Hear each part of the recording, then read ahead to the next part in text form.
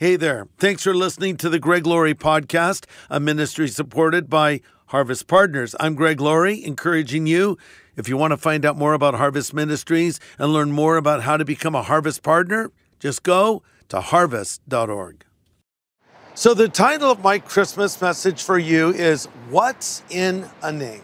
What's in a name? Well, I guess it depends on what your name is. I heard the story of a guy who had the very unfortunate last name of Odd. Imagine the ridicule and mockery he had to deal with when he went to school. Oh, your name is Odd? That's odd. You're so odd. Oh, he hated it. So literally he decided when he died and was buried that they would not put his name on the tombstone. So he gave specific instructions. Do not put my name on the tombstone. I want it blank.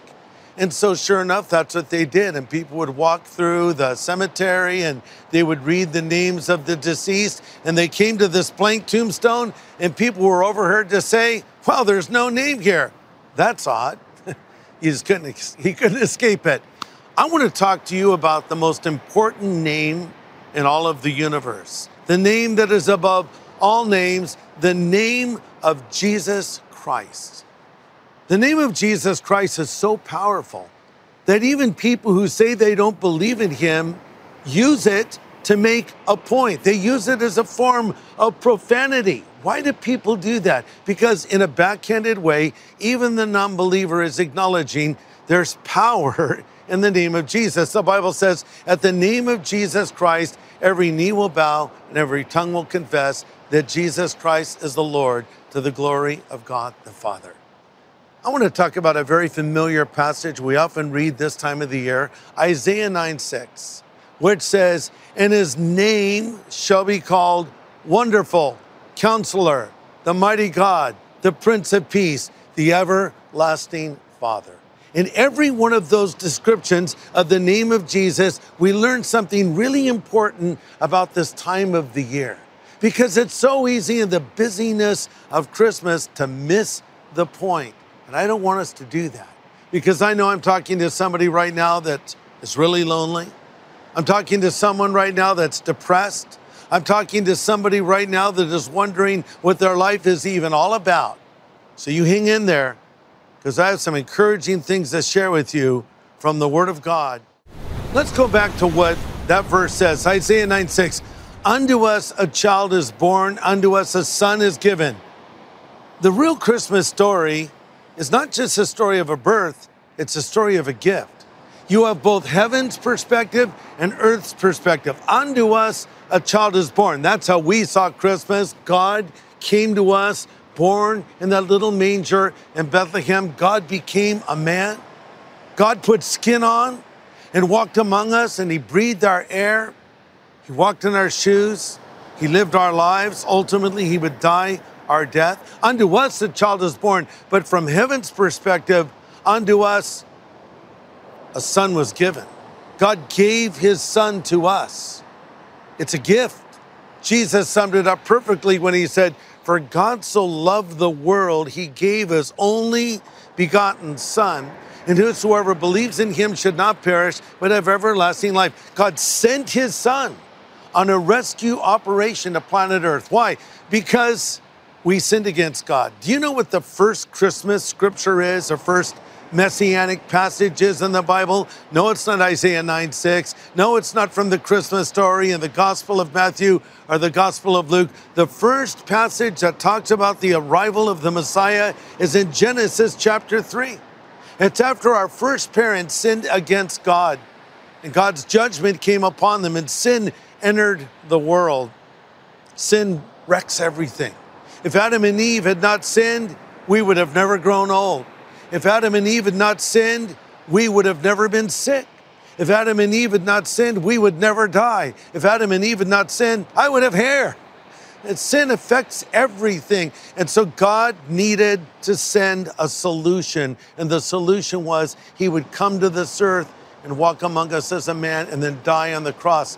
And that first passage is in Genesis 3, when the Lord says to Satan, there is coming one who's going to crush your head, but you will bruise his heel. The Bible says he was bruised for our iniquities. Jesus died for our sin. It's the departure from heaven and the arrival on earth. So let's break down what Isaiah 9:6 says about the name of Jesus. Starting with this one, his name is Wonderful. Let's think about that. And his name shall be called Wonderful. You know, that root word wonder comes from a word that means amazing, awe-inspiring, or a word we use a lot today, awesome. People associate that with California, right? That's so awesome, dude. People in California don't actually speak that way. But you know, we do use the word awesome a lot. We'll say, oh, that's an awesome car. Oh, that was an awesome meal. Or another thing is awesome. But when you really get technical, only God is awesome. Because what is awe? Awe is just, I don't know how to respond. I'm overwhelmed. God is awesome, or God is wonderful. You know, we have never been more advanced than we are right now technologically. We spend endless hours looking at these phones, right? And tablets and watching television screens and binge watching this and entertaining ourselves with that. It was philosopher and author Bertrand Russell who once said, quote, the two greatest sins of mankind are caused by a fear of boredom. I think it's amazing. You can take young people today, they can be watching TV, playing a video game, watching Netflix or maybe YouTube, and then say, I'm bored. Oh, listen, God is awesome. God is wonderful. You know, we put so much focus on these presents we get under the tree, but we have to think about the ultimate gift of Jesus coming to this earth, because that is truly the gift that keeps on giving. As we said earlier, you're going to forget about the gifts you're going to open under the tree this year. But if you look to the Lord and let him be the wonderful, awesome God in your life, it can change everything. Because when I see God in his awesomeness, I see everything else as I should see it. You see, if you have big problems, maybe the problem is you have a small God, or at least your view of God is small. But if you have a big God, well, you still have problems, but they're relatively small compared to this awesome, wonderful God that we can know through Jesus Christ. This is why the psalmist said, oh, magnify the Lord with me and let us exalt his name together. Remember those wise men who came to bring their gifts of gold, frankincense, and myrrh to the child Jesus? What did they say? They said, we have come to worship him. His name shall be called Wonderful. Take a moment to contemplate the fact that this wonderful, awe-inspiring God loves you and cares about you. And he has great plans for your life. One of my favorite passages is Jeremiah 29:11, where the Lord says, I know the thoughts that I think toward you, says the Lord, thoughts of peace and not of evil, to give you a future and a hope. It just blows my mind that God would even think about me. If God said, I know the singular thought I had about you for a fleeting second, I would be happy with that. To think that God Almighty, the awesome creator, had a fleeting thought about me. But that's not what God says. He says, I know the thoughts, plural, more than one. I know the thoughts that I think toward you. So there are multiple thoughts, many thoughts. Well, how many thoughts are they? Well, let me illustrate. God says his thoughts toward us are more than the sand in the sea. That's a lot of thoughts. I know the thoughts that I think toward you, says the Lord. Wait, are they good thoughts? Is he like thinking bad things about me? No. He says thoughts of peace and not of evil, to give you a future and a hope. Listen to this. Whatever you're going through right now, God's got this. God's in control, and he's awesome, and he's bigger than any problem you're facing. And you should call his name Wonderful. And his name shall be called Wonderful. That takes care of the dullness of life. And his name shall be called Counselor. His name shall be called Wonderful Counselor, the Mighty God, the Prince of Peace, the Everlasting Father. He's our counselor. That takes care of the decisions of life. You know, we're faced with all kinds of decisions that we have to make each and every day. Have you been to a Taco Bell lately? What's with all the options on the menu now? I look at all these new things, crunchy, gordito, cheesy, whatever's, and I always default back to, I love a taco and a bean burrito, But those are not important decisions. There's big decisions like, who am I going to marry? What career path should I follow? What ministry should I pursue? What should I do with this other area of my life? His name is Counselor. That means that God has a plan for your life, and he wants to reveal his will to you. Romans 12:1 says, Paul speaking, I urge you therefore, brothers, by the mercies of God, present yourself to God as a living sacrifice, holy and acceptable. Don't be conformed to this world, but be transformed by the renewing of your mind. Listen, and then you will know what is the good and perfect will of God. I love that he puts in good. God's will is good. I know it doesn't seem that way at times. I know there are things that happen that don't seem good. But I think when we get to heaven one day, we'll look back and see that maybe some of the things we thought were bad were actually good. But having said that, he has a plan for your life. And how do we discover it? By opening the Word of God. Opening the Bible, because it will show you God's plan and purpose for you. People go to so many crazy places to get direction today. They'll go to Google, help, what is the meaning of life? Or they go to Siri on their phone. Let's just do a test and see what Siri has to say about the meaning of life. Hey Siri, what is the meaning of life? I can't answer that now, but give me some time to write a very long play in which nothing happens.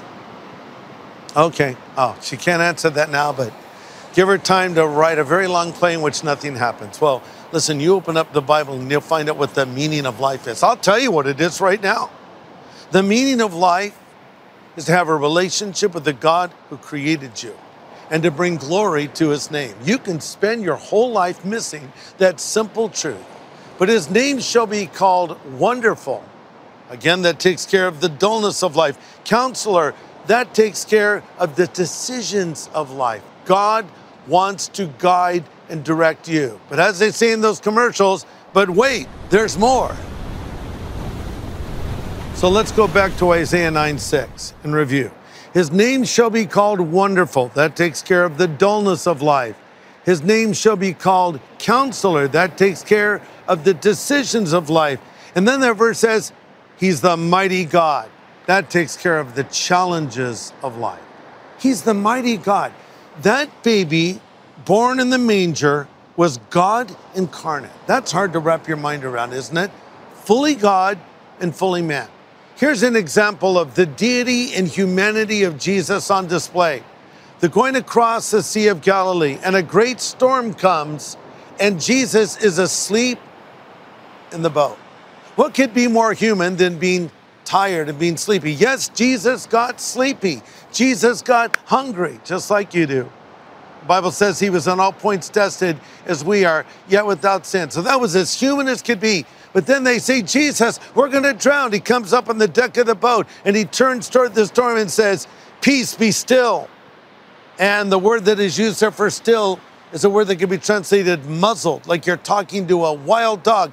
Peace, be muzzled. And the storm is swirling about, just stops. What could be more divine than that? He's the mighty God walking among us. But it also reminds us that we have all the power we need to live this Christian life. You know, sometimes people say, it's so hard to be a Christian. I would beg to differ. It's not hard to be a Christian. It's impossible without the help of God. I can't do this without God's help, nor can you. Apart from me, Jesus said, you can do nothing. But then the Apostle Paul wrote, I can do all things through Christ who strengthens me. Jesus said, all power on heaven and earth has been given to me. Therefore, go into all the world and preach the gospel. That power that he has can flow in your life, and it can help you overpower any addiction. It can help you overpower any challenge that you're facing. Whatever you're facing, he's the mighty God. But then it goes on to say, he's the everlasting Father. I love that, the everlasting Father. I watched a TV special last night about fathers, and it just reminded me of how important a father is in the life of a child. Maybe I'm talking to somebody now that doesn't have a father in their life. I never had a dad growing up. My mom was married and divorced 7 times. I remember one Christmas that's pretty depressing, but I was a little boy. I actually got what I wanted, which was a bicycle. And my mom was passed out from a night of drinking. There was no dad anywhere to be found. And we had one of those white trees, those artificial trees, that's white. And it had one of those little color wheels that slowly turn. So the color wheel is turning on the white fake Christmas tree. The room smells of tobacco and booze. And even as a young kid, I looked at all of this and I said, it's got to get better than this. Well, it got a lot better. It got a lot better for me when at the age of 17, I heard who Jesus was and made a commitment to follow him. And finally, I found the Father I'd been searching for. No, not an earthly father, a Father in heaven. And we all can have this relationship with God as a father. You know, after Jesus rose again from the dead, he appeared to Mary Magdalene, and she grabbed hold of him. And he says, don't cling to me, Mary, for I am going to ascend to my Father and your Father, to my God and your God. Do you realize how revolutionary of a statement that was for Jesus, not only to say God was his Father, but he said to Mary, a disciple, and he's your Father. See, because of what Christ did on the cross for us, we can now go directly to God the Father. And he's the everlasting Father. You shall call his name Wonderful, Counselor, the Mighty God, the Everlasting Father. So Isaiah 9:6, you shall call his name Wonderful, Counselor, the Mighty God, the Everlasting Father, the Prince of Peace. That takes care of the disturbances of life. And life is filled with disturbances, isn't it? Oh man, look at our world right now. Look at the turmoil. Look at the violence that we see in the streets of America. I can't remember a time when we have seen more violent crime than we're seeing right now. Conflicts around the world. But then there's a turmoil maybe in your home, or maybe in your neighborhood, or in your family. And we need peace. Do you remember the message of the angels to the shepherds keeping watch over their flocks by night? The angels appear to the shepherds and they say, glory to God in the highest, and on earth, peace among men. So we think of that angelic statement and we look around at our world and we're going, okay, where's the peace? I just see turmoil and war and conflict. Well, if you translate that more accurately, it explains itself. It would better be translated this way: glory to God in the highest, and peace on earth among men with whom God is well pleased. See, when you're walking with God and your life is well pleasing to him, you have peace. It's a personal peace. The Bible describes it as a peace that passes all human understanding. Before you can have the peace of God, you have to be at peace with God. In other words, stop fighting with God. Maybe as you're watching this right now, you're filled with turmoil and worry and anguish and panic. And I want to encourage you to turn your panic into prayer and turn your worry into worship. Because here's what Philippians says: don't worry about anything. Pray about everything. And the peace of God that passes all human understanding will keep your heart and mind in Christ Jesus. And the word that is used there for keep means guard it.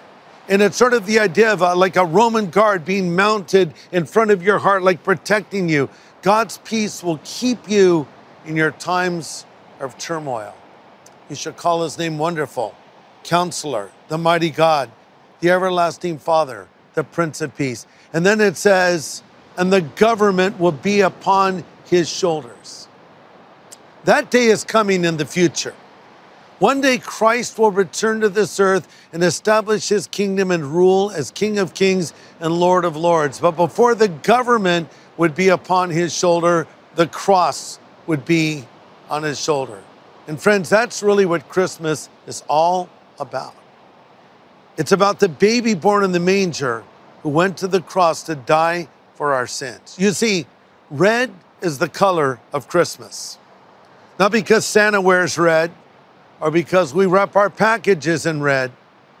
Red is the color of Christmas because red is the color of the blood that flowed from the veins of Jesus as he was nailed to the cross for our sins. Oh, I know we don't want to think about the sweet little baby being crucified, but he was born to die that we might live. C.S. Lewis said, the Son of God became a man that men might become sons of God. This is what it was all about.